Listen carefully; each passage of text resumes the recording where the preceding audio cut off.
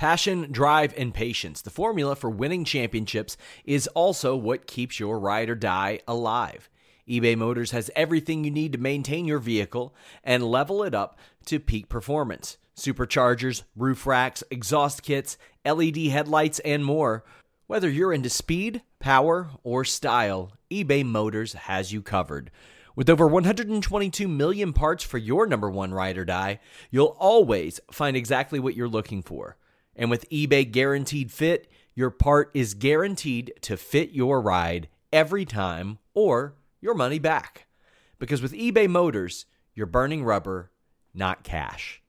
With all the parts you'll need at the prices you want, it's easy to make your car the MVP and bring home huge wins. Keep your ride or die alive at ebaymotors.com. Eligible items only. Exclusions apply. What's the easiest choice you can make? Window instead of middle seat? Picking a vendor who sends a great gift basket? Outsourcing business tasks you hate? What about selling with Shopify?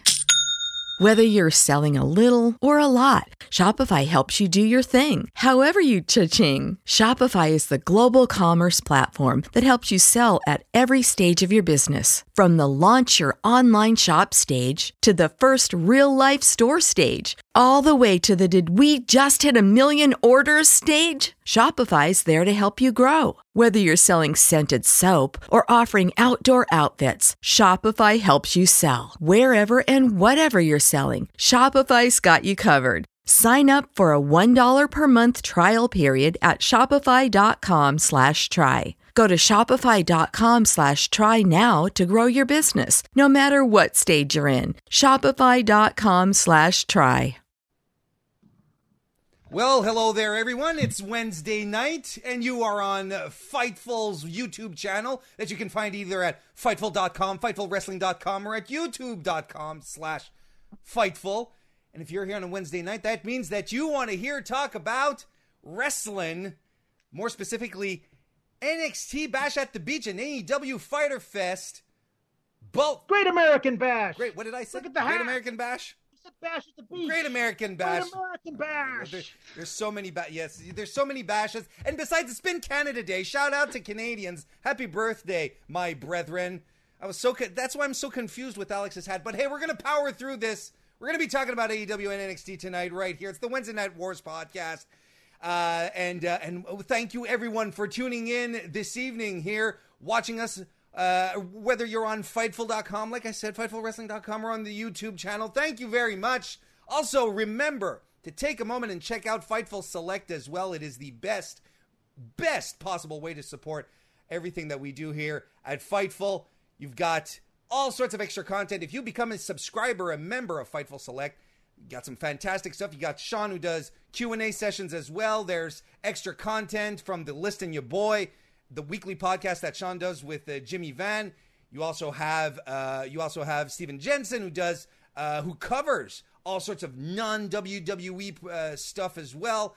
And of course, you get Alex Pulowski, who does Sour Graps, his weekly reviews of both Raw and SmackDown over there. And he is one of the people who joins us on Wednesdays. Alex, how are you this evening with your wonderful hat? I'm doing well. I decided to bring this out a few days early. This is usually only a July 4th ensemble piece, but it's the Great American Bash a few days early, so why not? I figured this is more American than a couple of random cars on a set. So, I'm having my own midlife crisis with this hat, I suppose. And one is noticed. Your midlife crisis is notably less expensive than whoever brought out the two cars. We also have Louis Dangour, who's joining us again this week. Louis, you're feeling a lot better than you did last week, and just in time for some AEW tonight. How you doing, Louis? How are things? I'm good. I'm all good. I mentioned to you guys before we started, I've got 2 days off work for the next 2 days, so I can recover from staying up till 4:30 a.m. and I can spend tomorrow watching NXT. Interesting. You get 2 days off. The Americans reject you, and yet you still benefit somehow from their holiday. I don't understand how politics work. I really don't. Let's not get into it, folks. If you want to as well, you can leave us a super chat as we go along, and I will read your question or comment live on the air. And if your super chat has something to do with perhaps one of the matches, I'll save it. I'll save it for a little later when we get to that match or segment or event, and we'll bring it up there. But we can still start off by Patelron, who left us a super chat. Thank you very much, saying Louis' dog is very cute. How about that, Louis? Your dog is already your dog is already a draw here on Wednesday nights. My dog is cute. I will send you guys a photograph later. He is a very cute dog. And Pass it to DJ, excuse me, also leaves us a super chat. Thank you very much. Says Alex, is the hat just a piece of an outfit? Like, is there something more to it, or is it just like a standalone? Is it a full Uncle Sam outfit complete with fake white beard? The answer, sadly, is no. Well, just the hat. But what a hat! But what a hat!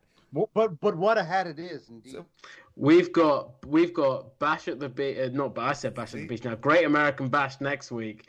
If you don't have a full ensemble on next week's show, you've got a week. There's no excuse. I think I might face paint my face as the American flag. I'm not sure. Hey, I'm already looking forward to it. Holy hell! We had Bash, not Great American Bash. We're going to say Bash at the Beach for the rest of the evening. I jinxed the whole episode. We got Great American Bash on one side. We had Fyter Fest on the other. Alex, which was the better show tonight? Have you seen the hat? You're asking me questions which are very clearly answered by my hat. So, okay. So, on Alex's side, NXT, in one word, Louis, who do you think won tonight? I'll make it 2 words, and I'll say the hat, because I think that there's no way I can. Great American Bash wins purely for Alex's outfit. Okay, well, so we'll go with that. There you go. I'll also throw my hat in here, haha, so to speak, and say, man, these were two really, really, really good shows on both sides, but I think NXT just ekes out a little bit. So we're going to start with NXT tonight. With the Fatal 4-Way. Anakin left us a super chat. Thank you, Anakin. Says, Warren, please give me a good reaction face when Candice was eliminated so I can use it for a GIF. Well, here's the reaction face. Hope you're happy now. But it was big. We had this Fatal 4-Way between Tegan Nox, Dakota Kai, Mia Yim, and Candice LeRae that Tegan Nox ultimately won. It was an elimination style. With basically the story of this match here was Dakota Kai and Tegan Nox tearing each other apart yet again. Candice smashes Dakota's face on the apron at some point early on in the match, which looked really scary. All the women trade kicks in the corner. Candice is first to get eliminated by Mia Yim. Dakota Kai at some point hits a really nice hip toss driver. I don't know how else to call it. That was really, really good. It was a code read by Mia Yim. Who hits Protect Your Neck on Nox, but she rolls out to the outside to avoid getting eliminated, and instead Kai rolls Yim up to eliminate her. So Kai and Nox trade a hell of a lot of strikes. There's a huge cannonball in the corner by Tegan Nox. The whiplash on Tegan Nox's, on Dakota Kai's neck, I could feel it all the way over here. Nox hits a great fall-away slam into a bridge combo. Kai hits the chiropractor. Nox refuses to stay down, but a Molly go round, and the shiniest wizard does it. Alex, this was a good, strong match to start off the proceedings. Tegan Nox and Dakota Kai could fight forever in my book, but I want to get your thoughts on this match. I think they have fought forever. I think that's the thing, is that I really enjoy their work together. They're always fantastic. They have incredible chemistry, as they would from being friends and partners for so long. Finally getting a chance to go against each other, they have great chemistry. That being said, I would love for each of them to find something else to do for a while. Like, I love every time that Kevin Owens and Sami Zayn had matches against each other, but eventually that was the only people they had matches against. Mm-hmm. And it was nice to see them move on and do other stuff. when invariably at some point in their careers we get Kevin Owens versus Sami Zayn again, it'll be a monumental event because we miss it now, you know, as opposed to they don't give us a chance to miss Dakota Kai versus Tegan Nox because that's the only thing they're doing. Having this be an elimination style match, and what it felt like over half of it being the one-on-one. Like Candice was eliminated really fast. And in a way that just didn't, I don't want to say it's disrespect. I don't think they realize what they have here in Candice. And they never have, frankly, when she spent a whole year being Mrs. Gargano and that's it. And she executed, I thought, like an interesting, clever heel turn. And now, like, this character's entirely different. And they're still, like, slow rolling her. Like, let's get to the real Candice stuff. Maybe next week it's been announced that she's going to have a one-on-one street fight with Mia Yim. Maybe that will be the Candice LeRae we all knew we were going to get in NXT, but haven't quite yet gotten. I thought it was going to be Dakota Kai. I think it's a very easy program to strengthen Io as a babyface, because I think that's certainly where they're pushing her at this point. And also to give her a strong win in her first title defense. I think that Dakota Kai can easily take that loss, but I don't know that Tegan can. So we'll see how that all goes. But it seems to me that's far off down the line because Io's involved with something else right now. Anakin left us a couple of super chats. Thank you, by the way, Anakin. Says, you couldn't hear what was said, but cameras definitely showed Tegan and Dakota talking to each other. It pulled me out of an otherwise great match. Well, so, you know, sometimes that's just the reality of wrestling. You know, sometimes you hear the spots getting called. And he also asks, what was the miscommunication from Mia Yim's elimination? Commentary never elaborated. Alex, do you have an observation on this? I don't know. It seemed like the miscommunication shouldn't have been something they were called out, because it seemed like it was miscommunicated between the wrestlers and the ref. Like the ref called 3 when he wasn't supposed to have, or whatever. Like, it wasn't like there's no miscommunication between. Of course, there's miscommunication between Dakota Kai and Mia Yim. They're not supposed to be communicating. They're fighting each other.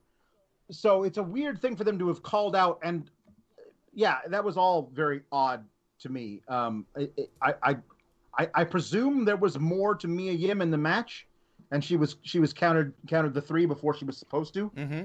That's what I assume at that point. Let's not forget the show was pre-taped earlier in the day. So if it was a big glaring error, I'm sure they could have gone back and corrected it. Absolutely, they could have done it. So they definitely could. They were definitely in a position where they were like, "Hey, we'll just live with it. It's fine." Cyclops is better than Wolverine. Still one of the more controversial usernames out there. Thank you for the super chat, by the way. It says Nox tapped, but the referee didn't see. So that could be it. And also compliments your hat, Alex, saying great hat, bro. Zach Barber left us a super chat, says, shake my head, y'all took WWE's cobbled together bait. Hey, you know, I don't know what bait we took. We both said both shows were very, very strong. Just like this one a little more. I don't see what bait I took, or Alex or Louis, so hey, thanks for the super chat. Next. It's purely Alex, as we said, it's purely Alex's hat. Right. That's the only reason we preferred the show more. Later in the night, we saw, after the match, Candice LeRae being backstage, and she goes after Mia Yim. She's with Johnny Gargano, and she goes after Mia Yim, and apparently Isaiah Swerve Scott is getting involved in this, Alexander. He was there with Mia Yim and took offense to Gargano's intervention. Guess we'll be moving on to Gargano versus Scott. I suppose. Like that was something I thought was going to be announced for next week. Maybe it is yet to be. But that was an odd, like, the Swerve was just happened to be there and took exception to Johnny Gargano's Johnny Gargano-ness, and as everybody would. And yeah, okay, fine. I'm down for that match. But it does seem to be they're positioning Swerve Scott to be the next challenger to Santos Escobar. So I don't feel like you shouldn't be putting him in a match with Gargano that he's going to lose, if that is indeed the case. Damian Priest cuts a promo on Cameron Grimes, basically challenging him to a one-on-one match. And then a little later on in the evening, Cameron Grimes responds, saying that he's going to be pushed to the moon. And Anakin left us a super chat because, again, thank you very much, saying, because Cameron Grimes has terrible taste in hats. I disagree. I think the hat is part of what makes him fantastic. And I also feel like the way he portrays a Southerner is the way I'd portray it as well. So that always makes me feel good. Yes, with just the same and right amount of nuance. Yeah. That when that man opens his mouth, I hear banjos. That's it. That's all that comes out. It's interesting. Like, it's fine. I think it's funny that Priest basically calls him out on all the things he obviously did. Obviously slashed Priest's tires. Obviously attacked him when he was getting out of his car, costing him that match they had. And Grimes' response is, "What are you talking about, boy? I'm the number one contender for whoever beats Adam Cole or Keith Lee. Look at my hat. Wee yeehaw!" And I love that they simply they're not on the same wavelength. I think that's actually quite well illustrated. Did Cameron Grimes just pop onto this call? Did I miss something? I know, right? If you close your eyes, it's as if he was there. Cyclops is better than Wolverine. Left another super chat. Thank you again. Says, I hope Swerve is finally getting a push. Yeah, he's a talented guy, and he's been around for a while now, doing some stuff on 205 Live, but he'd be overdue for some kind of proper attention. Next, we had Oney Lorcan versus Timothy Thatcher. My God, this was right up my alley, and I'm going to have to rewatch this. I'm going to have to rewatch the whole thing tonight because I was on double duty, and man, this was some good stuff. Lots of grappling to start. They were stretching the hell out of each other. I love the spot where Oney has an arm bar locked onto Thatcher. Thatcher tries to lift him up, that tired spot where he lifts him up to try and powerbomb him, but instead Oney keeps him grounded, gets him into another submission, but Thatcher reverses him into a crossface while holding Oney in an Indian deathlock with his legs. Ah, it was fantastic. This was a catch match through and through. Of course, they beat the shit out of each other, and I loved it when Thatcher had Oney in a like a grounded sleeper. Then Oney starts to fish hook him. Fujiwara armbar does the job for Thatcher. He gets the win. No surprise there. Alex, thoughts on the match? My God. I want to say this is one of those matches that doesn't need any story. This is like, we haven't seen Thatcher in action since he sent Riddle to SmackDown. Lorcan's been doing his tag team thing, but I love that Lorcan's like, I don't like you, Timothy Thatcher. Mr. Regal, in all caps on Twitter, give me a match versus Timothy Thatcher. And Regal's like, well, you drive a hard bargain, Mr. Lorcan. You can have your match. I think that's awesome. That's all it needs to have this kind of thing. What a great showcase for both guys.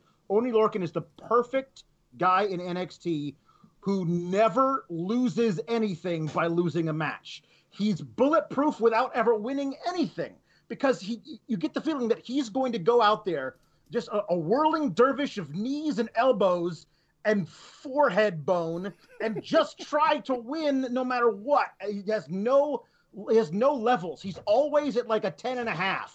That's just how he lives his life. And I love that that's what he puts it into everything.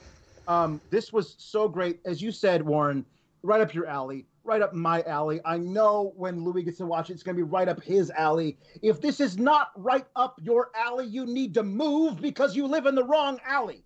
This is such good stuff. I once likened Oney Lorcan to like a guy at like a local pub. Like if you go to visit your cousin who's going to college in Boston. He takes you to this place. He says, see that guy over in the corner? I know a guy who knows a guy who knows a guy who swears he saw that dude over there in the corner bite the head off a live pigeon. You look over and it's Oney Lorcan. That's what that guy looks like. Well, but Timothy Thatcher, I'm pretty sure, murdered a dude in Thailand and escaped from prison and swam home. That's how crazy Timothy Thatcher looks. These two guys together, it's magic. Can they just beat each other up every week for 10 minutes every Wednesday? I'm in. Oh boy! And when you think about it, Oni's character on Twitter is very, very close to that as well. You know, we're not that far off. It does scream pigeon eater. Yeah, it does. Josh Kirsch leaves a super chat. Says, "I'd like to see Thatcher get the North American title." Louis, that's not a bad idea. Oh, it's good, pretty good on it. I mean, Thatcher and Lee sounds like a great match. Sort of match where as well, if you have Lee competing twice on a pay-per-view, if you put him first match against, for example, main event, presuming he wins, he has a first match with Thatcher. That probably makes his second match even more sort of the odds stacked against him, because you're not in the ring with anyone. You're in the ring with Timothy Thatcher, who is going to hurt you. So no, that sounds like a great idea. I'd be 100% up for seeing that. I love that idea. I think it's great. It feels like, though, NXT is only here for the 4, 5, 6, 9, 12-month reigns. Like, I'd love to see Timothy Thatcher get a chance to be a transitional champion or take it off of a transitional champion or whatever. But there are no transitional champions in NXT. Everybody's the champion for long periods of time. So there's no other chance for like everybody to get their chance to see what a run with the belt would be like for X or Y. I think we've started to get more transitional champions, though, in recent years. I suppose. In recent months, sorry. The Line Drive left a super chat, says, "Put Oni and Thatcher in Fight Pit, you cowards." It also, thank you by the way for the super chat. Also leans into a super chat from our boy Throwback. You should subscribe to his YouTube channel. He has a YouTube channel. Go out there, find it, subscribe. Throwback, thank you again. Says, "Put Thatcher and Oni in the Fight Pit. My God, so good. What a technical match." He also, there's another part to his super chat, which will lead us into our next segment here, saying with the Cross promo, because we did have a Karrion Kross and Scarlett video package, is there a possibility that the next takeover could be TakeOver Judgment Day? Not a bad thought, considering that they can't really travel right now. And since they're digging up old WWE pay-per-view names, Alex, why not go back to that one? I would love for them to be TakeOver Great Balls of Fire, personally. I think that was only used once and never again, and I think it got a bad rap.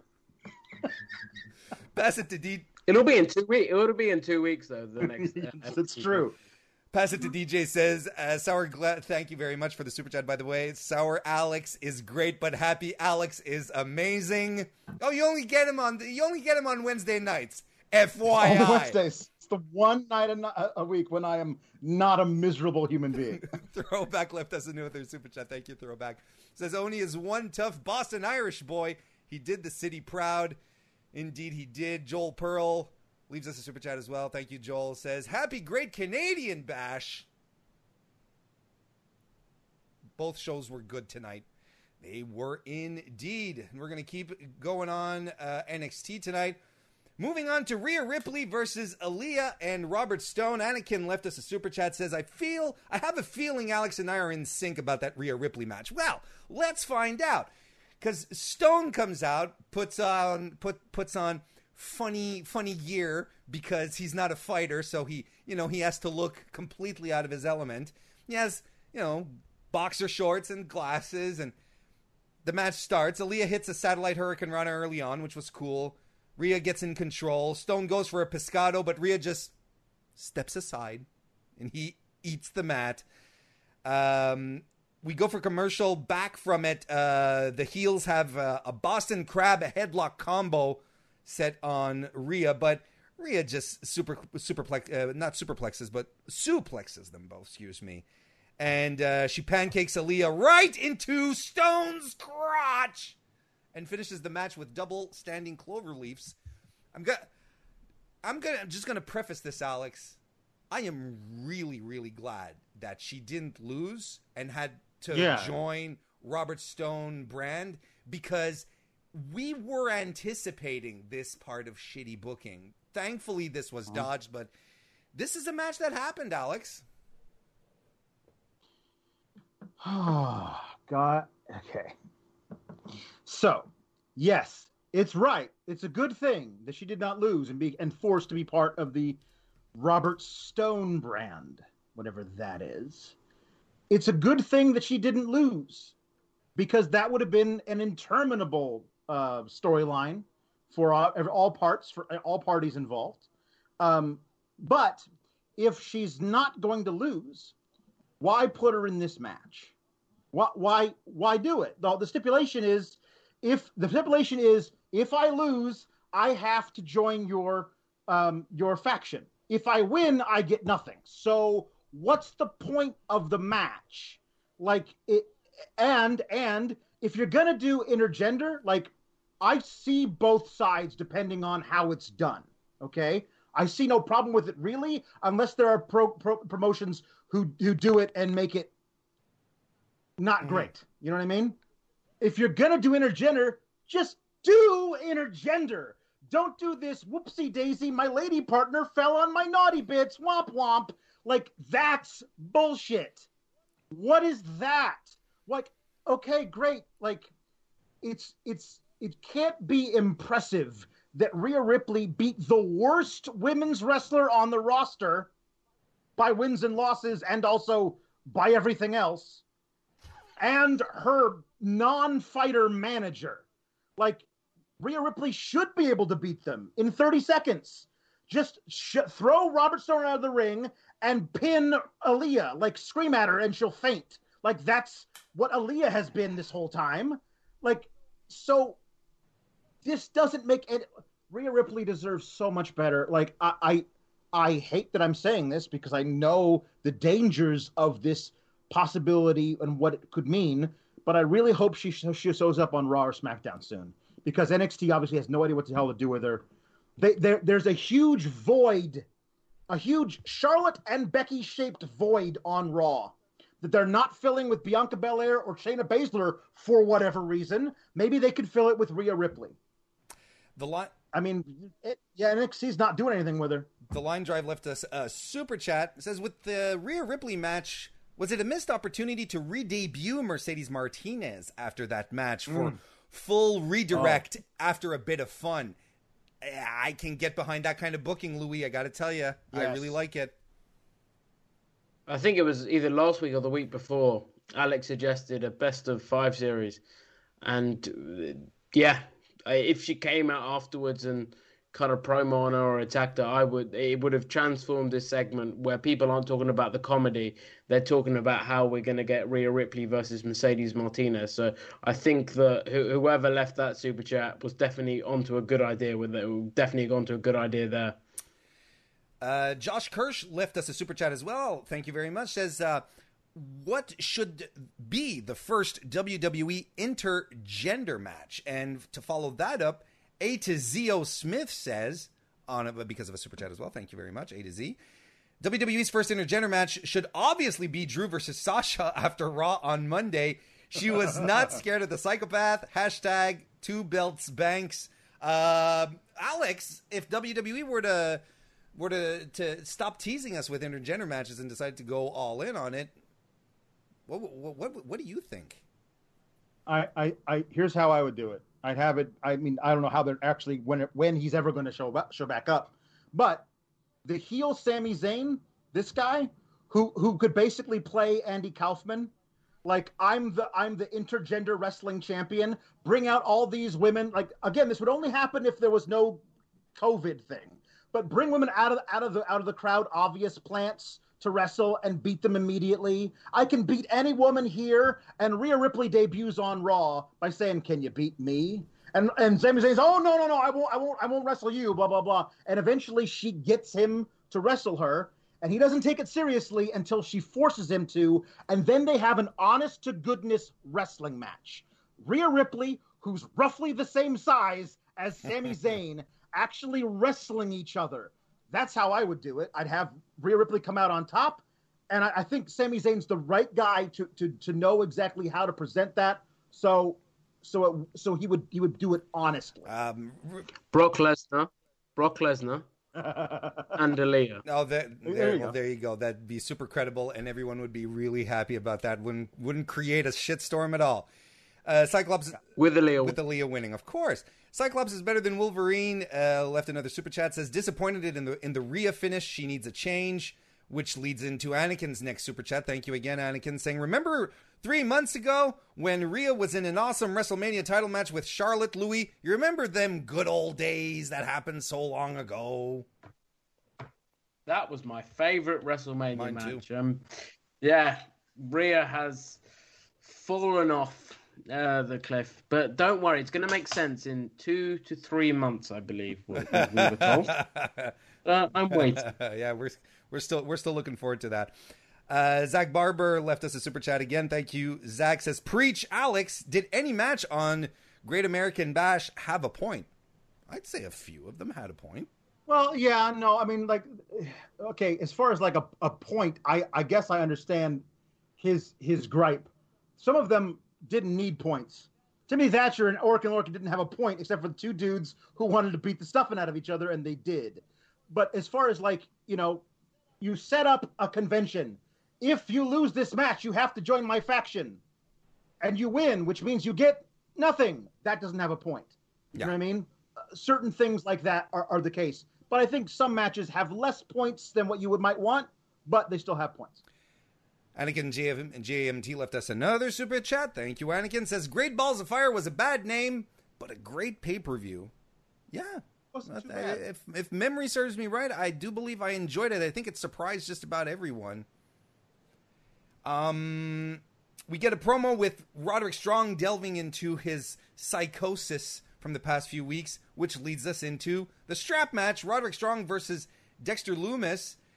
Pass it to DJ, left us a super chat. Thank you again. Says, did WWE forget about Strong and Fish in the trunk and decided to blame Dexter Lumis? And Bobby Fish looked so suspicious after he attacked Dexter Lumis. Now, are we talking about Strong and Fish in the trunk back at TakeOver? Because, it seems to me they were both in the trunk, but now we're focusing just on Lumis. Not on Lumis, on Strong. And Bobby Fish looked suspicious after he attacked Dexter Lumis tonight. Did he? Because, man, he just got taken out, right? As far as I know. Okay. Yeah. I think that if he looked suspicious, I don't think either Alex or I or Louis. I'm taking a guess here that Louis didn't notice either. So maybe you saw something we didn't, and you know what? That's the great thing about wrestling. Everyone can spot all sorts of different things. But as far as this match goes, Strong early on tries to leave the ring, but of course, he's strapped to Dexter Lumis. So Lumis yanks him back, strikes him down. Roddy early on tries some chops on Lumis, but Lumis no-sells them. He punches Lumis in the corner with the strap around his knuckles. They fight up the ramp. Lumis tries to put Strong in the trunk of one of the cars, which was cool. Didn't notice if Lumis had the keys to the trunk or if the trunk was already popped or if the keys were already there in the trunk. Maybe Lumis has an accomplice. I'd say that much. Roderick Strong does get some control in the match, though, when he lariats Lumis down, hits a huge superplex. Bobby Fish does interfere, but he eats the strap, and Lumis chokes out Strong for the win, Alex? Choked him out with the strap? That's not very PG-13. No, I mean, also, listen, this is the other thing about I was watching it, is Dexter Lumis kept wrangling with that strap. It was just, he had too much slack that couldn't figure out how to do, we have an electric snowblower, and we have a really long extension cord for our long driveway. And I always wind up having to wrap the thing around me 7 times so that I don't accidentally run over it with the snowblower, which has happened twice. So it reminded me of when you got this really long on a vacuum where you don't want to back up because got to wrap that up in here and just learn how to deal with the strap before you do the strap match, because it took away a lot from Dexter Lumis's mystique. But I did really enjoy this match. I thought it was going to be one of those strap matches where you got to drag the guy from post to They don't post. do that anymore. I'm really glad it wasn't. Yeah. I'm really glad it wasn't, because those are usually not great. Because like it's usually like this guy drags him from one post to the next post to the third post. Can he get him to the fourth post? Oh no, he can't. And they do that like 7 times. And I'm really glad that they didn't do that in this case. Loomis is great, but I don't know what they do with him. Like he's this mute, obvious serial killer who's a good guy. I don't know where that goes after his feud with Roderick Strong. I'm here to learn. Like, show me. Like, I'm willing to find out, but right now it's kind of confusing. Cyclops is. They had plans that. All I'm going to say is they had plans that won't be happening anymore. I think people can take from that what they will, and Cyclops is better than Wolverine. Left a super chat. Thank you very much. Says, I'm still not sold on Dexter Loomis. Strong deserves better. Look, Roderick Strong, Alex sang his praises on last week's episode. He is one of the most versatile guys that WWE has. Whatever they give him, he is absolute gold at every occasion. Loomis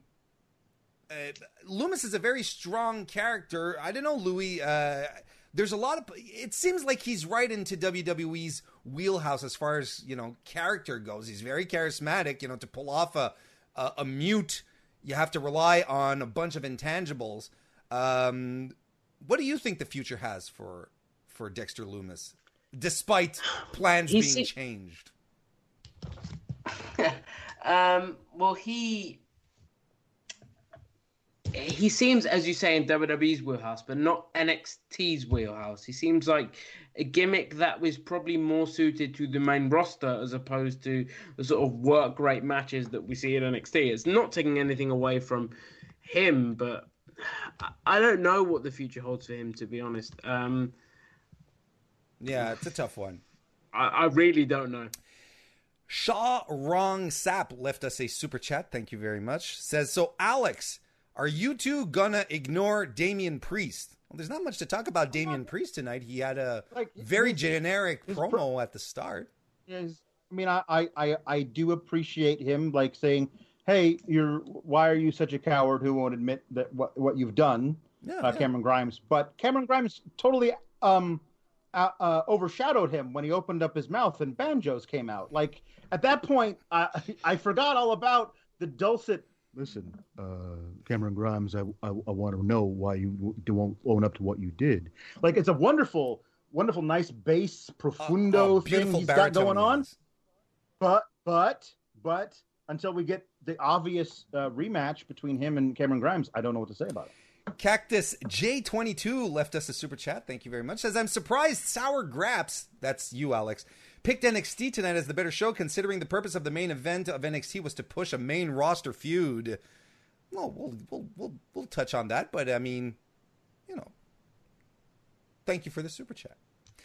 I mean, I was wearing the hat. Like that. Yes, I mean, there's not much of a shock here. Keith Lee and Adam Cole had a hype video for next week. Josh Kirsch left us a super chat. Thank you again. Says Cross versus Lee at the next takeover for the NXT title? ? Louis shaking his head. Why not, Louis? Fiend is why not, because they're gonna fiend Karrion Kross, and then what? Wait, I think it's really funny that like they're gonna fiend Karrion Kross, but the funny thing is that he got to debut with his sister Abigail.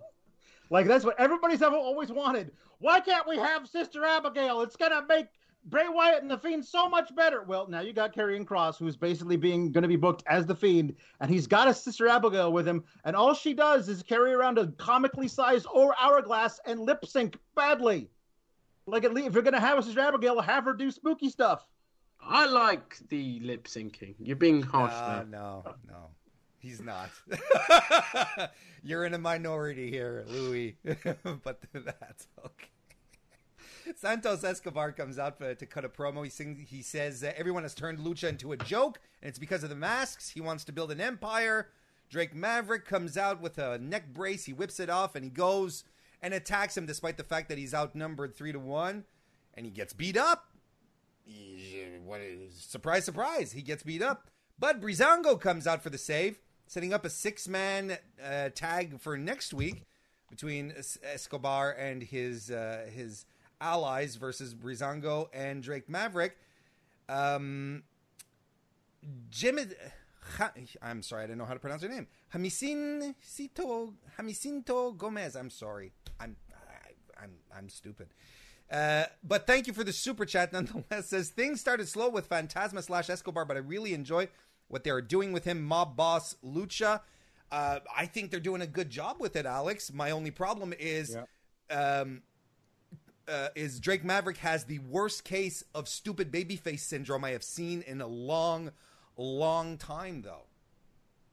Yeah, it's hard to get behind a guy who's this dumb. Yeah, I mean it's weird. Like he's braver than he is smart. You know, that whole thing. Okay, great. I mean, it was a cute storyline that, like, I'm glad that you have your contract. That's great. This can't be the #1 feud for your new cruiserweight champion. They could have sent Drake away for a while. Like, get paid, let him stay home, and then when he comes back healed up from his broken neck, then you can do something.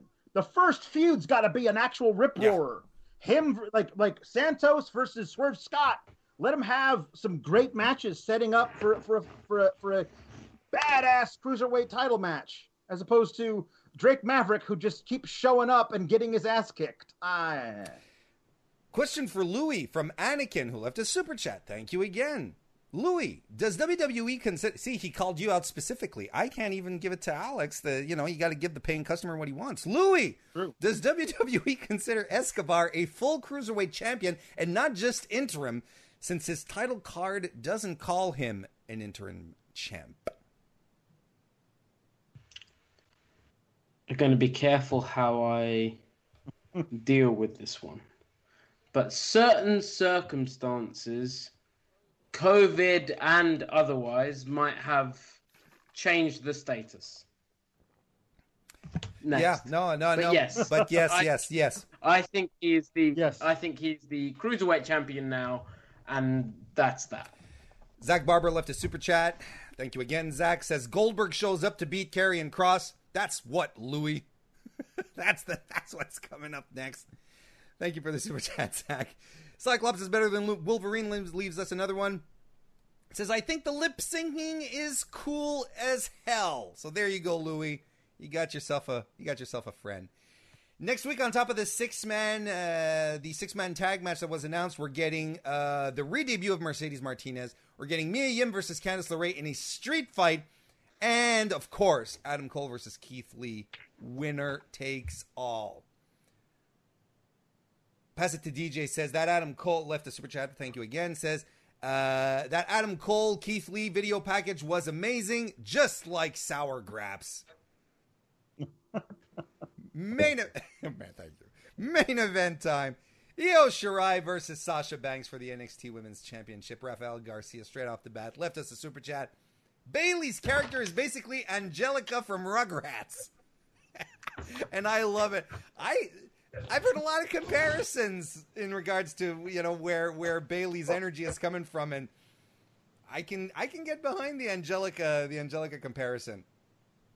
So Sasha and Bayley get driven into the arena in a car. And in the meantime, and I don't want to do too much crossover for a bunch of reasons here with AEW, but in the meantime, in the main event on the other side, the best friends are being driven into the arena as well by Trent Beretta's mom, Sue. While in the meantime, over here, Sasha is being driven in by a chauffeur and her corgi. Now, this is the kind of counter programming I can get into. This one started off fast with Io hitting a missile drop kick that sends Sasha to the floor, followed immediately by a great flying crossbody by Shirai. Shirai and Banks are on the top rope. Io's setting her up for something, but Bayley opens the door to one of the cars and starts honking the horn to distract Io. And my God, Alex, she's such a treat. Bayley is I believe this. Bayley and Sasha together, but Bayley specifically is the best thing on any show that WWE does because she actively hates it. And she should. But like just her just crapping all over Michael Cole every single week on SmackDown. He deserves it so much, but she's just there to gum up the works, to throw a monkey wrench in there. I think she's so. This was a really good, a fantastically paced match. That again, Sasha Banks got to shine once more on NXT. She did some joint manipulation on Shirai. Shirai hit a Frankensteiner from the top rope, and Sasha landed on her ass. That could not have felt good. Shirai hits a really taut German suplex that folded Sasha in half. Shirai goes for the moonsault, but Sasha interrupted it and gets Io in a tree of woe, where Sasha tells Io, "You wouldn't be here if it wasn't for me." But Shirai crunches out of the position as Sasha charges. Banks ends up hitting a top rope Meteora, and she powerbombs Shirai off the apron into the plexiglass and onto the floor. A frog splash by Banks is countered into a crossface. Bayley runs interference that allows her to attack Shirai, but Asuka shows up and mists Banks right in the face. A moonsault by Shirai wins the match. I know you didn't like the end, Alex, but this was a hell of a match. Oh my God. The reason I didn't like the ending was because the match deserved a better ending. The match was amazing. These two women killed it. I do want to say that this particular point of portion of the Wednesday Night Wars podcast is being brought to you without commercials.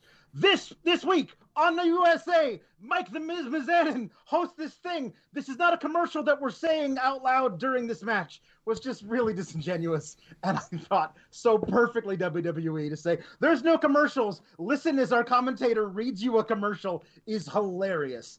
Anyway, the match was so good. These two women work fantastic together. Can we get more of these matches? Io versus everybody, please. Because she's so good, and I feel like has been like sequestered in this corner of NXT for a lot of her time there, where she wasn't able to like when they bring her out, like she just delivers an amazing banger, and they put her back behind glass until they need her again. Like, let her work, let her go, let her have these amazing matches. This was so good, and it was so. This is the story of the one. As head of maintenance at a concert hall, he knows the show must always go on. That's why he works behind the scenes, ensuring every light is working, the HVAC is humming, and his facility shines. With Grainger's supplies and solutions for every challenge he faces, plus 24/7 customer support, his venue never misses a beat. Call quickgrainger.com or just stop by. Grainger, for the ones who get it done. When you need mealtime inspiration, it's worth shopping Kroger, where you'll find over 30,000 mouth-watering choices that excite your inner foodie. And no matter what tasty choice you make, you'll enjoy our everyday low prices, plus extra ways to save, like digital coupons worth over $600 each week. You can also save up to $1 off per gallon at the pump with fuel points. More savings and more inspiring flavors make shopping Kroger worth it every time. Kroger, fresh for everyone. Fuel restrictions apply. Beautifully, stupidly main roster to have like, oh, the woman who's having a feud with this person on a different show sneaks into the thing and spits the mist in her so that she loses the match. So, like, can we just have a match? Like, I know the finish protects Sasha Banks. Great. Did it need Asuka involved so heavily? Yes, great. We're going to get a tag match between Asuka and Io versus Sasha and Bayley. And while that match is happening, it's going to be awesome. And then no doubt there'll be another screwy finish, which will ruin all of that. Like, they can't just have a great match with a great clean finish. It has to be a great match with some fireworks and then somebody farts and then like, what is this? Just have the match. Why does it have to? It's okay, Alex. That's I love the main event. I was looking forward to it all week, and then the finish kind of made me go, but why though? But what else? What else? I'm not going to defend everybody, but what else could they have done? Because I think if Sasha lost, we'd have been sitting there thinking she's going against Asuka next week in a couple of weeks. That wasn't the right choice. Io, you don't really want to bring someone down from the main roster to beat Io clean. Sort of makes NXT look weak, and in a sort of rated war, you don't want to do that. I think they booked themselves into a corner. So as they often do. So from what I did see, I think the finish perhaps was the smart way out of it. It was the best option of a lot of terrible options. Yeah. Double count out, DQ, all sorts of things to keep both wrestlers strong, which you admittedly kind of have to do. But I hope we get an honest to goodness Io versus Sasha, nobody else involved, one-on-one match with a clean finish sometime. Like all this match did was make me need that. I think that the fact that the Corgi didn't get involved is a missed opportunity. Anakin says, left us a super chat. Thank you again. Anakin says, what would have been a better way to protect Sasha and Io? Just don't have the match. That would have been the best way to protect them both. I mean, let's not beat around the bush. We spoke about it earlier with the super chat, but there was a lot of hotshot booking that happened here because WWE wanted to counter-program Fyter Fest, and that's fine. We end up winning because we get Io and Sasha for free on a Wednesday night, and it's a fantastic match. Yeah, the ending is a little is screw jobby, but the best way to protect your women in this case is just don't have the match if you feel that you have to screw us out of a proper win. Brian Morey says the misspitting was very COVID friendly. Well, maybe it's antiseptic that she's spraying. We don't know. Zach Barber left us a super chat, says, or maybe just don't book the match right now. There we go. Yeah. We are in agreement. Louis Dragoon left a super chat. It says, has anyone mentioned this stupidly big Bailey's dog? Yes, we talked about the Corgi. And it is, in fact, Sasha's Corgi. Hangs out a lot with her on Instagram. Cyclops is better than Wolverine. Left us a super chat as well. Thank you very much. Says, Troll Bailey is the best Bailey. She's great. I think we're all in agreement on that one. Taryn Riddick left a super chat. Thank you very much. Says, to combine your idea and WWE logic, I think Robert Stone pays Mercedes Martinez to join the Robert Stone brand and go after Rhea Ripley for revenge. This is not a bad idea, but I think Louis and I, we have a certain kinship on this one, right, Louis? I don't want to have anywhere near a comedy group. Oh no, absolutely. I mean, if we're lucky enough to get Mercedes Martinez versus Rhea Ripley, that's how we're gonna get it, and we just have to be okay with it. I don't know if I'm okay with it, but I agree. If we're lucky enough to get Mercedes versus Rhea, it's going to be because Robert Stone hired Mercedes as a mercenary. Mercenaries Martinez. Mercenary Martinez. Oh, it just books itself. So that was NXT. We're gonna move on to AEW Fyter Fest Night 1. And folks, if you're liking what you're seeing so far, why don't you give us a thumbs up? That's always appreciated. And I will continue reading super chats, even moving into AEW, where we're gonna give a chance to Louis to talk a little more. Zach Barber, in fact, left a super chat. Says, Louis should wear a Hawaiian shirt next week for Fyter Fest. I agree. This is what the paying public wants, Louis. Listen, as you guys said to me when I first joined, I am the young lion. The young lion doesn't wear the fancy gear. The young lion wears the simple black attire. He knows his place. Well, and then when he's given more responsibility, and I think Alex agrees with me by his nod. However, I can respect that. However, the audience paid for it. I want a Hawaiian shirt next week. There will be a Hawaiian shirt next week.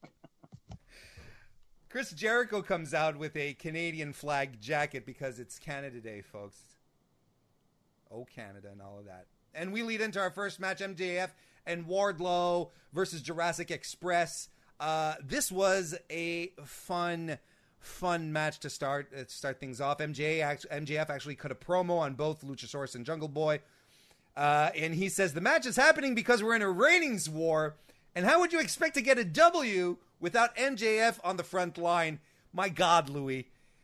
Personally, I hate ratings talk. I think it's boorish. But you know, and I know that tomorrow everyone is going to be scrutinizing the first quarter hour just because MJF did this, right? Yeah. It popped me. It did pop me, and it was one of those things where you're like, ooh, let's see actually if he can back it up, and if he is the ratings draw that he says he is, as he say, once the first quarter comes out tomorrow. And if he doesn't, it's just perfect heel heat. It is perfect heel heat. He'll blame that because Jungle Boy was in the same segment or something. People turned off. Exactly. It's a win-win for him. MJF hits a Cobra Clutch suplex on Jungle Boy. At least I think it was a Cobra Clutch suplex. He does some great heel work. Both he and Wardlow do throughout this match. Here's a weird thing, though. They distract Rick Knox, legendary tag team referee Rick Knox, while Luchasaurus gets a tag. But Knox's back is turned, so he doesn't see the tag. So when he sees Luchasaurus comes in, he says, hey, go back to your corner. Louis, when is the last time Rick Knox has enforced any kind of tag rules in a tag match? What the hell, man? I've got a little exclusive for you guys. So on the way to Jacksonville, on the plane, it was Dash, Rick Knox, and Cash. And apparently for the entire flight, those two just spoke to him about tag rules and how to uphold them. For those that didn't know, that was a joke. But yes, it was hard to see. It was interesting to see Rick Knox finally uphold some rules, but good to see because I do like me some rules. It's important to preface or end certain statements with "This is not a report," because some people on Reddit sometimes have difficulty making a differencing between the two. Luchasaurus finally gets the hot tag in and takes control of both of the heels. He hits a nice jumping side kick. Jungle Boy with double dives onto MJF, followed by a Tope con Hilo. Luchasaurus hits his own huge Tope con Hilo on Wardlow, and every time I see Luchasaurus fly, I'm like, I should not be seeing this. This defies logic. The F10 is reversed into a Poison Rana by Jungle Boy, which was cool as hell. Jungle Boy hits a Destroyer off the back of Wardlow, who's on all fours, which was, again, really cool. Marco Stunt tries to interfere, but he gets thrown off the stage onto Jungle Boy by Wardlow. Luchasaurus avoids getting the ring punch, but instead, happenstance, and Wardlow gets punched by MJF. So he's taken out, and Wardlow gets pinned by Luchasaurus for the win. As strong as the women on NXT were to open up the show, this was equally as strong. Louis, is your name right? I forgot for a second. It was equally as strong. Two very strong matches. This was a good tag match.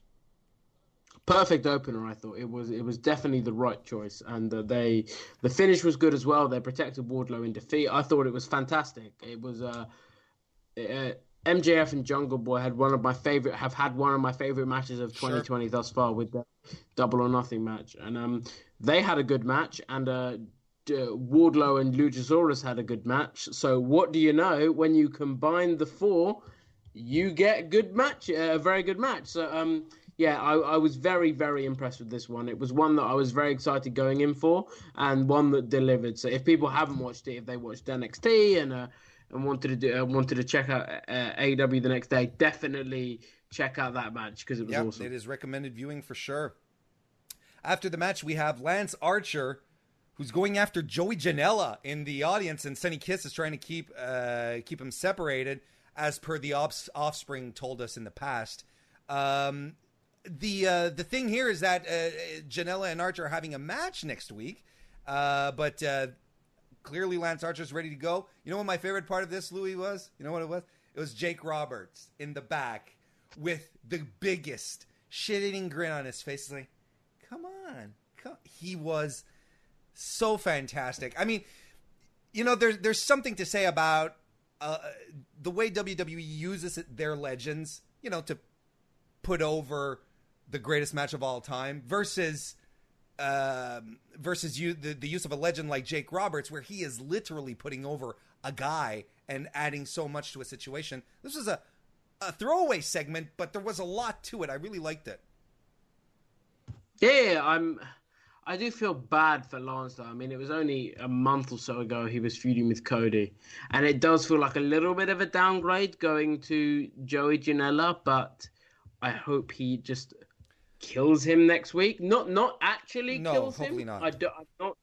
I'm not hoping for murder, but I hope it is nothing but an obliteration. Hey, this is why I said that Lance should win that match versus Cody. Because then you can have Cody chase the title and continue the feud with Lance and book Lance as super strong as that thing. And when Cody finally beats Lance and becomes the second title holder, then you can actually, you've already made Lance that strong as that champion, beating all comers. And now finally Cody gets over him.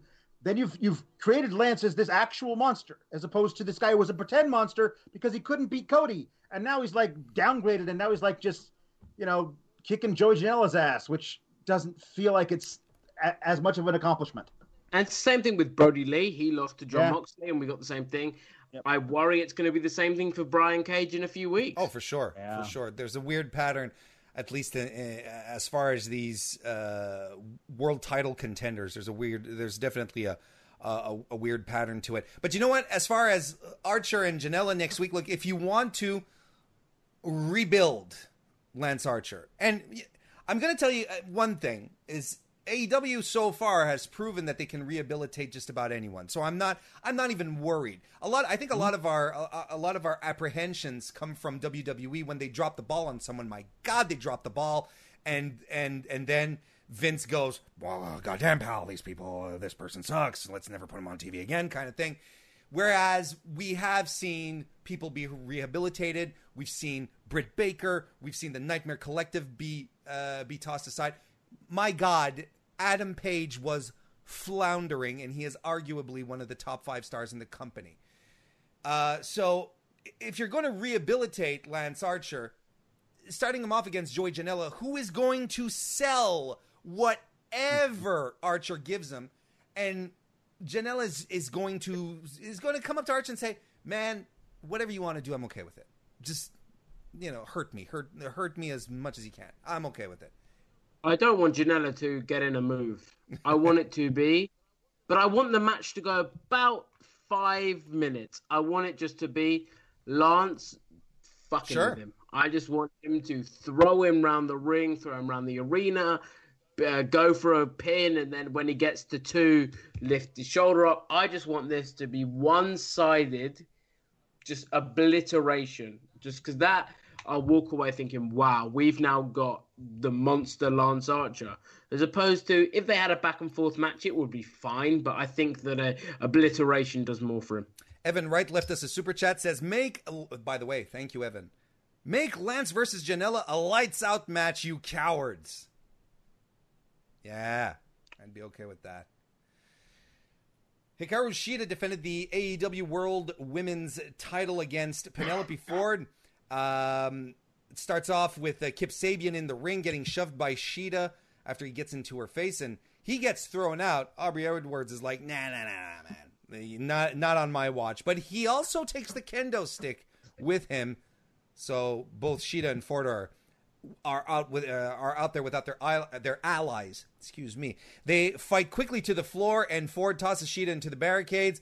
But Shida gets back in control, sets Ford up on the side of the apron, and hits a running knee right on the dangling head. Ford does the cartwheel back elbow, a running face wash, and a German suplex. Nice little sequence there. Shida hits a fireman's carry into a backbreaker, which is really cool. Hits a Falcon's Arrow, but Ford rolls through with a surprise pin attempt, which was surprising. I really liked it. She also avoids a missile dropkick by Shida by doing a Matrix dodge kind of thing. Kip runs in with the kendo stick, but Shida clocks him with it instead. The slingshot stunner can put Shida away. Ford misses a moonsault. She eats some knee strikes. Eats another Falcon Arrow that still doesn't put Ford away. But instead, she eats another knee strike by Shida, and that does it. This was the best Penelope Ford has looked since she started in AEW. And between you and me and everyone else watching at home, Louis, I think it's because of Hikaru Shida, who is a real ring general and can help guide people, use their strengths to guide them to really good matches. This was something that I was expecting, and this is what I felt I've seen tonight. Not taking anything away from Penelope Ford, because she has improved since being signed by AEW. She's become much more TV ready. But this was her best outing. I don't think it's accidental. I'd like your thoughts. I loved this match. Thought it was awesome. I thought Penelope Ford probably gained the most from Fyter Fest out of anyone. I'm probably walking away thinking she went up in my estimations for sure following that match. Again, where that's I think down to a combination of Hikaru Shida being fantastic and Penelope Ford improving immensely. The issue I've got is I had no reason to care about this match beforehand. I don't think we heard Penelope Ford speak on Dynamite for the past few weeks about it. It would have been an even better match if there were some more stakes or I was given a reason to care. But I wasn't really. But this is the annoying thing. The women, when they go out there, have fantastic matches. Like, really good matches. Nyla Rose and Hikaru Shida put on a clinic at Double or Nothing. So I just wish that the women were shown some more respect in terms of their storylines and character development on Dynamite, and that obviously would enhance people's experience when they watch the match on a pay-per-view. But my overall thoughts are, that's a small nitpick, my overall thoughts are fantastic match. As I said, I've come away a big fan of Ford, and I'm looking forward to the future for her. But in terms of the future, what's next for Shida? I don't really know. That is a very interesting, thought. We'll see how things develop over the next couple of weeks. But yeah, there's a lot of moving parts going on right now. We'll just see how things end up. Patellaron left us a super chat saying that kendo strike from Shida to Sabian. Wow, and it was. He ate it like a pro. Evan Wright left us a super chat as well. Thank you, Evan. It says Shida's English, as good as it is, she's crazy good. Yeah, like she can cut very, very good promos. Her English is very clear. She's the woman that they need to be at the centerpiece of the women's division right now. She's not. Someone else is. We'll see. Tessa Blanchard. Oh, brother. Taz breaks down how Moxley, he does one of his move breakdowns, but instead of breaking down a move and how it works, this time he's breaking down how Moxley will not be able to apply his paradigm shift on Brian Cage because Brian Cage is too thick. He's too muscular. Thick with two C's, yes. Yeah, loved it. Awesome. I loved the stuff from Taz. I loved it when he was doing it before his stuff with Brian Cage, where it was just just a breakdown of a move. But now when he's doing it, and it sort of has more oomph because it's from someone that he knows more. So I love this, and I want more of it. The fact that they just flipped the script on it this week, that it was like instead of here's how this move is done, it's like here's how this guy can do this move on this guy. I was like, plus it just adds to the feud. It was a nice little layer. Patellaron left us a super chat. Thank you very much. Says Taz's promo, because he did cut a promo a little later on in the evening. Says AEW doesn't run a sloppy shop was great. Might as well talk about it now. Basically, Taz and Brian Cage come out. Taz said, basically the bit of news that comes out here is that Mox will not be at Fyter Fest next week. The World Championship match has been pushed back another week until July 15 because of the COVID considerations. Of course, Taz basically says that he's a coward in not so many words. But this was, again, a very good promo by Taz linking reality into the storyline. I dug it. Louis, what did you think? I did, apart from the what was it? Sloppy show? The sloppy shop. Sloppy shop. Sloppy shop. I didn't like that line. I like the blending of reality and storyline. That was a bit too real for me.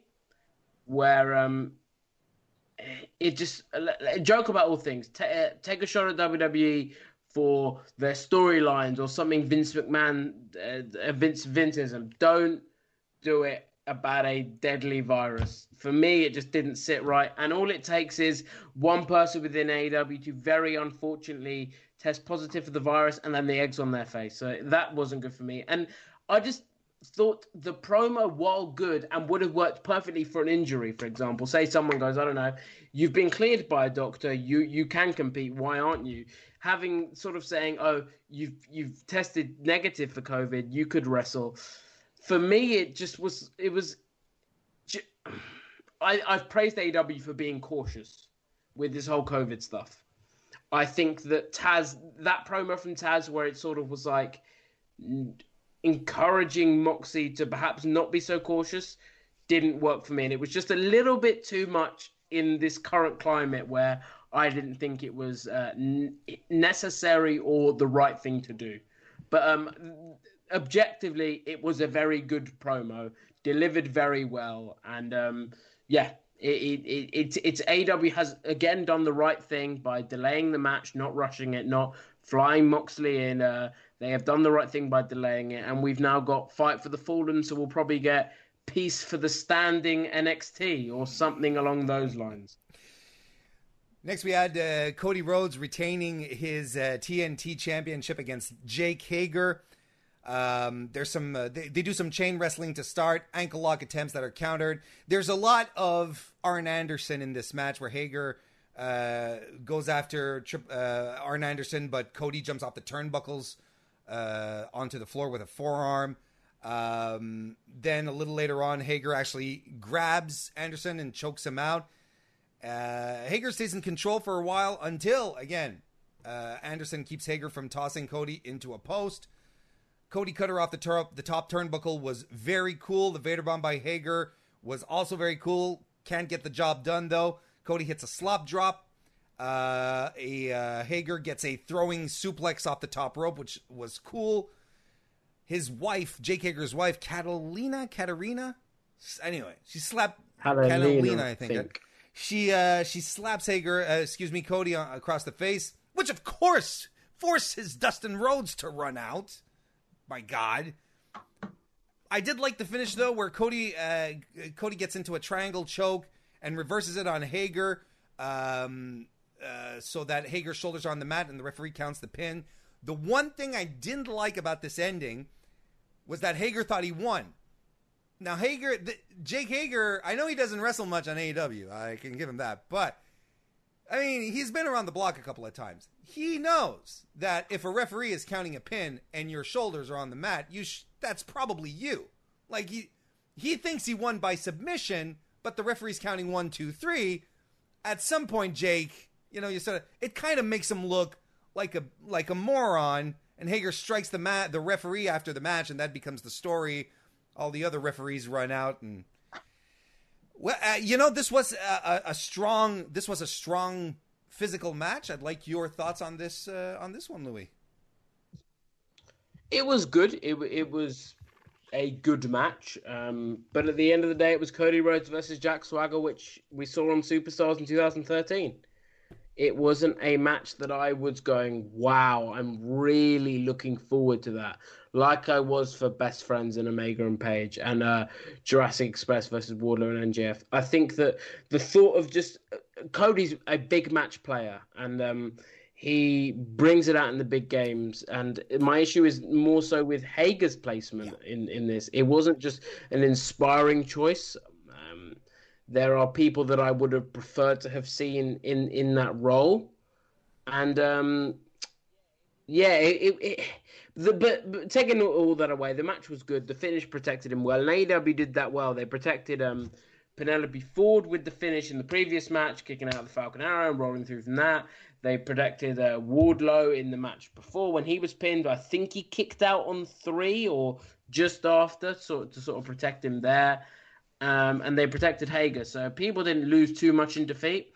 And listen, the match was good, but I wasn't blown away by it, and nor blown away by the build, by the match, by anything. But I will say I'm surprised that. So next week, obviously, you mentioned that Mox and Cage won't be fighting. It will be instead we're going to get the winner of the next match, which will go on to against the winner of the tag title match.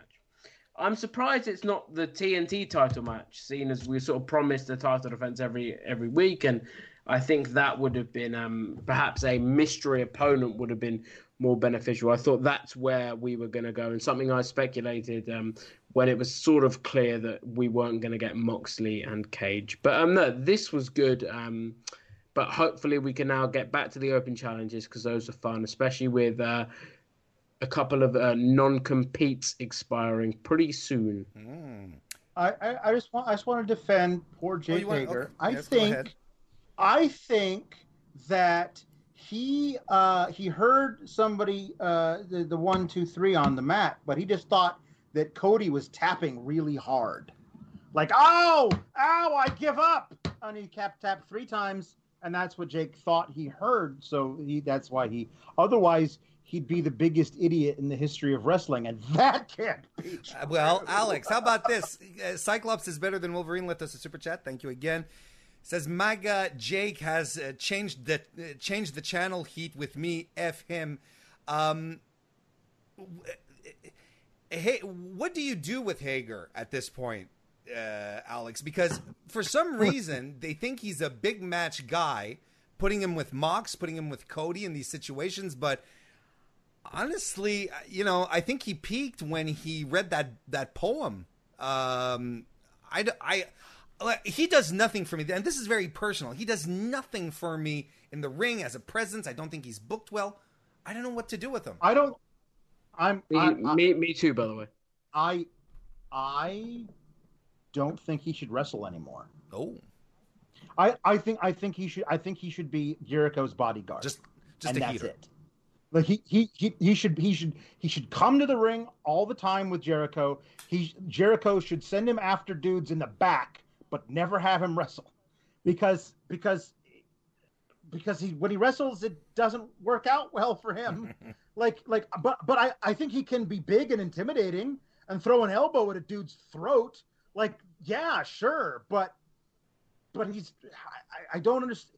He doesn't make any sense when he gets to wrestle, why he gets to wrestle. He has these big matches versus Moxley, then goes away. Now he's got a big match against Cody. What's next? I think it'd be kind of cool if he was just like a guy in a suit, or I guess a polo shirt, because that's what he likes to rock, just standing there behind Jericho all the time, but not actually wrestling, because it's not working out for him the other way.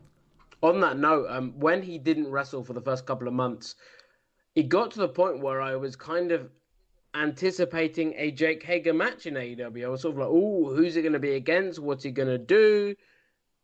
I don't think I've ever been excited for a Jack Swagger match before. So I think that as Alex said, have him maybe wrestle a Brock Lesnar like sort of MMA schedule. Sort of UFC fighters don't fight every week.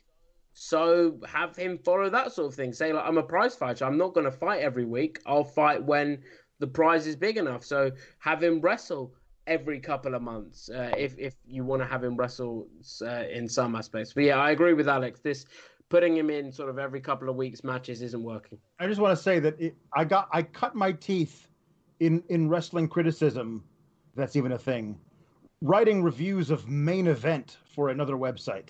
And I'm pretty sure I saw Swagger versus Stardust at least a dozen times during those couple of months.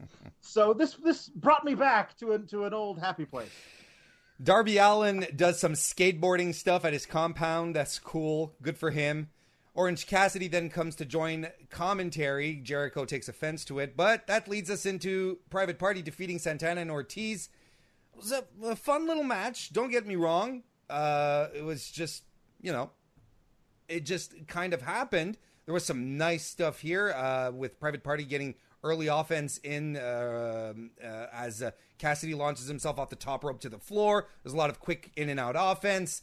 I think it's Cassidy who hits a screw suicide dive on both Santana and Ortiz at some point to the floor. Santana spikes Cassidy with a springboard cutter as well, which looked really, really good. They even hit they being Santana and Ortiz, a top rope Liger bomb on Mark Quinn. But ultimately, Private Party hit the gin and juice for the win. At the end of the match, Mark Quinn goes to dance around the commentary table, and Jericho takes offense to it. And then Orange Cassidy stands up, and he just tips his chair over, and Jericho loses his mind that they have to send people out to keep them from having a full-on brawl, which was perfectly ridiculous. Your thoughts on all of this, Louis? The match and the post angle, which I thought was just perfectly ridiculous. I enjoyed it. What do you think?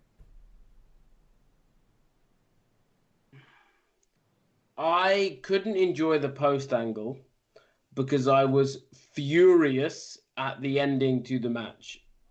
I like Private Party. They're great, but their time isn't now. Santana and Ortiz need to start picking up some wins. Apart from their first couple of matches with the Young Bucks on Dynamite, I can't remember the last killer match that Santana and Ortiz had. They need to start picking up wins. I think they have been hurt by the fact that AEW's tag division is so strong that they just sort of feel like another team on the roster right now when they are actually one of the best tag teams in the world. So I was disappointed when they lost, and even more disappointed when it was later revealed that it was going to be for the tag titles. Because I think if you had a Page and Omega versus Santana and Ortiz next week, that'd be a great match. And instant story on top of that. Yeah, the match was fine. It was the weakest on the card, but that's probably because of the good other great matches that were on the card.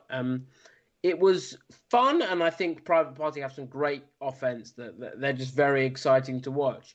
And I know I was negative on them being the winners, but them versus Page and Omega next week will be fantastic. And putting them in there with two very experienced teams will be great for their sort of experience in AEW and sort of working on their skills. But yeah, it was a fine match and a fine post match segment. Not NXT, AEW World Tag Team Champions Hangman Adam Page and Kenny Omega successfully defended their titles against the Best Friends, who, as I mentioned earlier on the NXT review, were driven to ringside by Trent's mom, whose name is Sue, by the way, for those of you paying attention. The match starts out. I really like this match. These are I love Best Friends. I think they're a fantastic team. Kenny Omega and Adam Page, who'd have thunk that they would turn into such an amazing combination. There's some exchanges between them both at start, which are absolutely fantastic. Trent gets an early backdrop suplex, and the Best Friends double team Adam Page, who fights back and suplexes Trent onto Chucky. Then FTR eventually come out with lawn chairs and a cooler to sit up at the top of the ramp to watch the action. Chucky hits a great somersault senton off the top rope to the floor. Trent hits a tope and shoves Omega into Chucky, who flips him over and who flips over right into the barricade onto the floor. Page hits a great pescado and a lariat on Trent. Chucky hits a sit-out pile driver.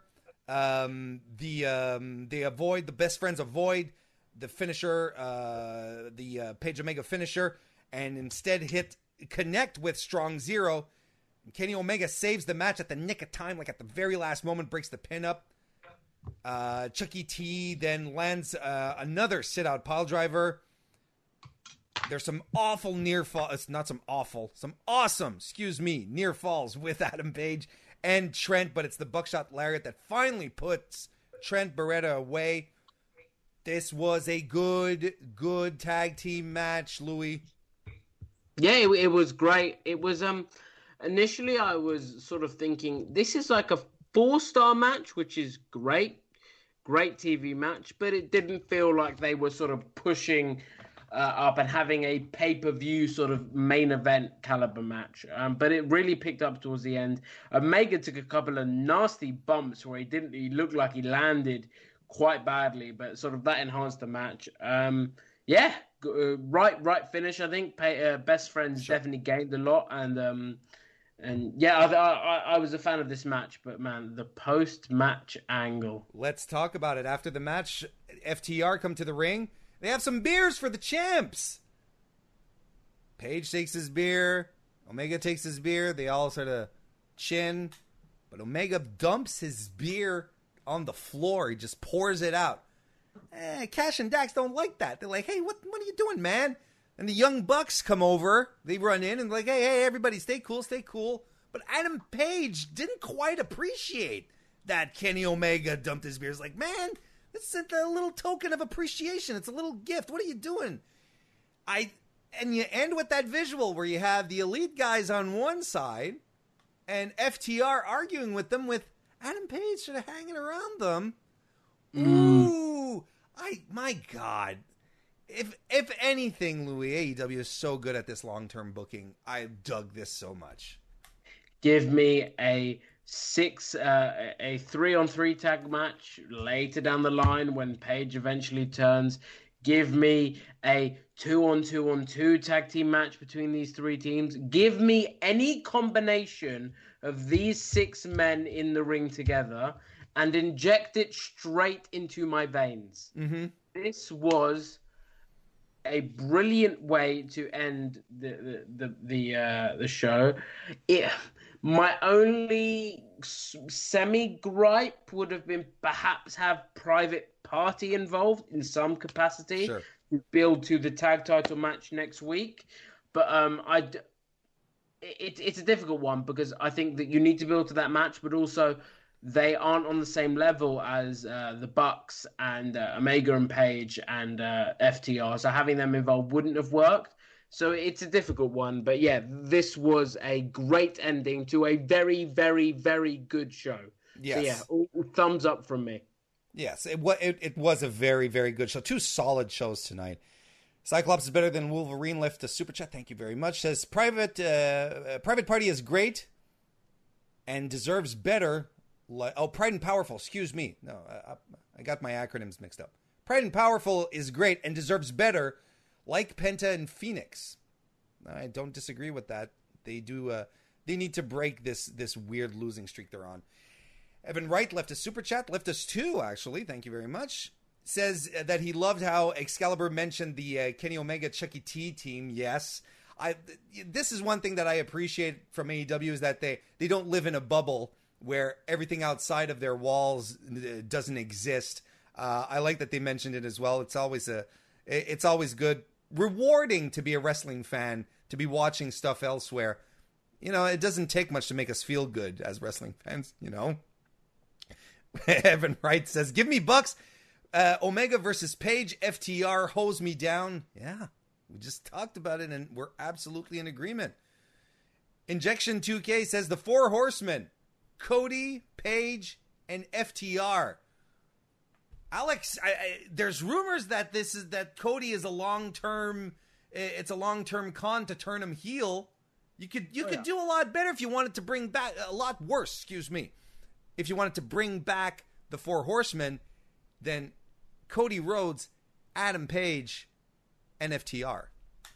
Yeah, I've seen the Cody and FTR thing. I had not thought of Page. The one that I saw was I don't know that this is a good idea, but I get the connection because Tully Blanchard is his manager, using Sean Spears as part of the group. Just because, to get that Tully thing with Arn there as well as like part of like say, hey, this is our blessing. We're giving this to them. But absolutely Cody and FTR. There was a point back when EC3 was with WWE and they weren't doing anything with him, where FTR was like on Twitter, like publicly begging for EC3 to be their Ric Flair, and they could find a 4th guy, any 4th guy, and be that kind of a group. Cody could absolutely be that kind of a figurehead for that thing, and FTR as the tag team. That's it. Like, Page would be the perfect fourth guy for that. I think that they could run that company for years. Brian Pillman for me. Junior. Yeah. Well, obviously Junior. No, yes. I'm just wondering if you're not like time traveling or something, or if you like, if you're aware of something. The third. Listen, like, I am Brian a very Pillman, talented the man. third. I'm a very talented man. I can't time travel just yet. Stay tuned for that. But Brian Pillman would be very good in that role. I think Junior would be very good in that role. And I'm going to be interviewing him on Friday. So it's something I'm going to be bringing up to him. There you go. And suggesting if he wants to do that. So if you want to check that out, head on over to WrestleTalk Interviews at the end of this week, and you can check that out. But no, Brian Pillman, I think, would work for the group. Page would work. I wouldn't want to see Sean Spears personally. DGMC left us a couple of super chats. Thank you very much, DGMC. First, Hangman and Kenny versus the Bucks versus FTR at All Out. Who wins? That's a tough. You know who wins? The fans. The fans. Well, yeah, the fans. Well, who wins is FTR, because then it allows FTR to go on and do other things, while the Bucks and versus Omega and Page like fully implodes and happens, and then you get Page turning on Omega eventually and joining FTR. Like the top of the tag division like has a year's worth of storylines ready to be done. His other super chat reads as follows: face Hangman and FTR versus heel Kenny and the Bucks in 2021. The Young Bucks should be heels. They really should. Matt Jackson is an insufferable little prick, and I love him for that. And I think he does it wonderfully. The Bucks definitely need to be heels. I think Kenny Omega...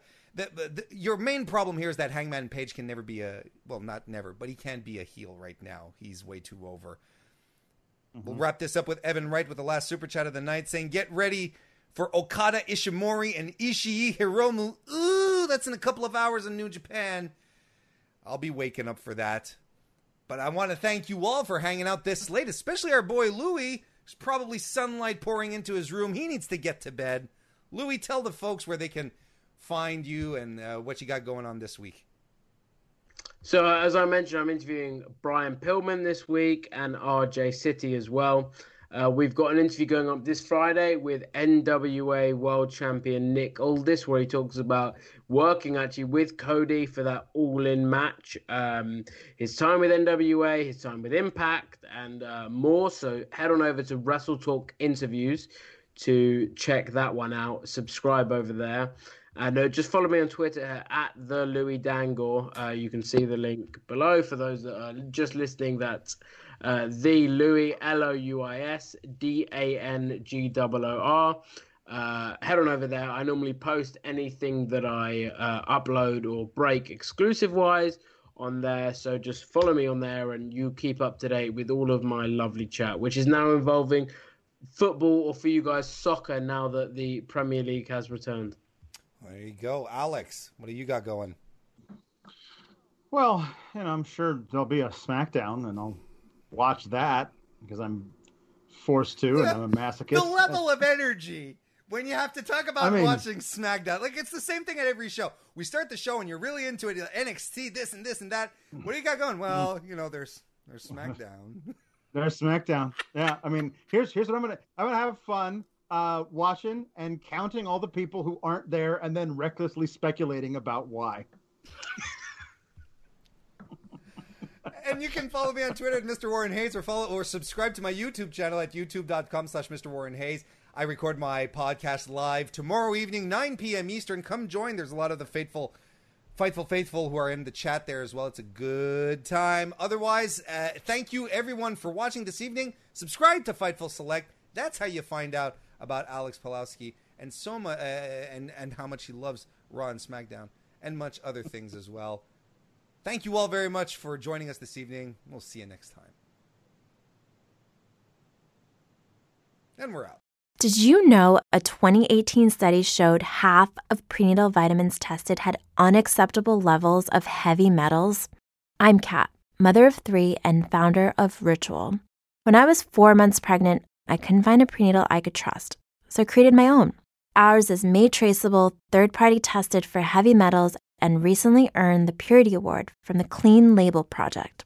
But don't just take my word for it. Get 25% off at ritual.com/podcast. Transform your home in one weekend with paint from Menards. Get a paint that combines durability and gorgeous color. Dutch Boy's DuraClean Interior Paint and Primer in One offers Stay Clean technology, making your home stay beautiful and clean longer. And with Dutch Boy's easy opening, smooth pouring container, transforming your home has never been easier. Save big money on Dutch Boy paints and head into Menards to get your paint project started today. Save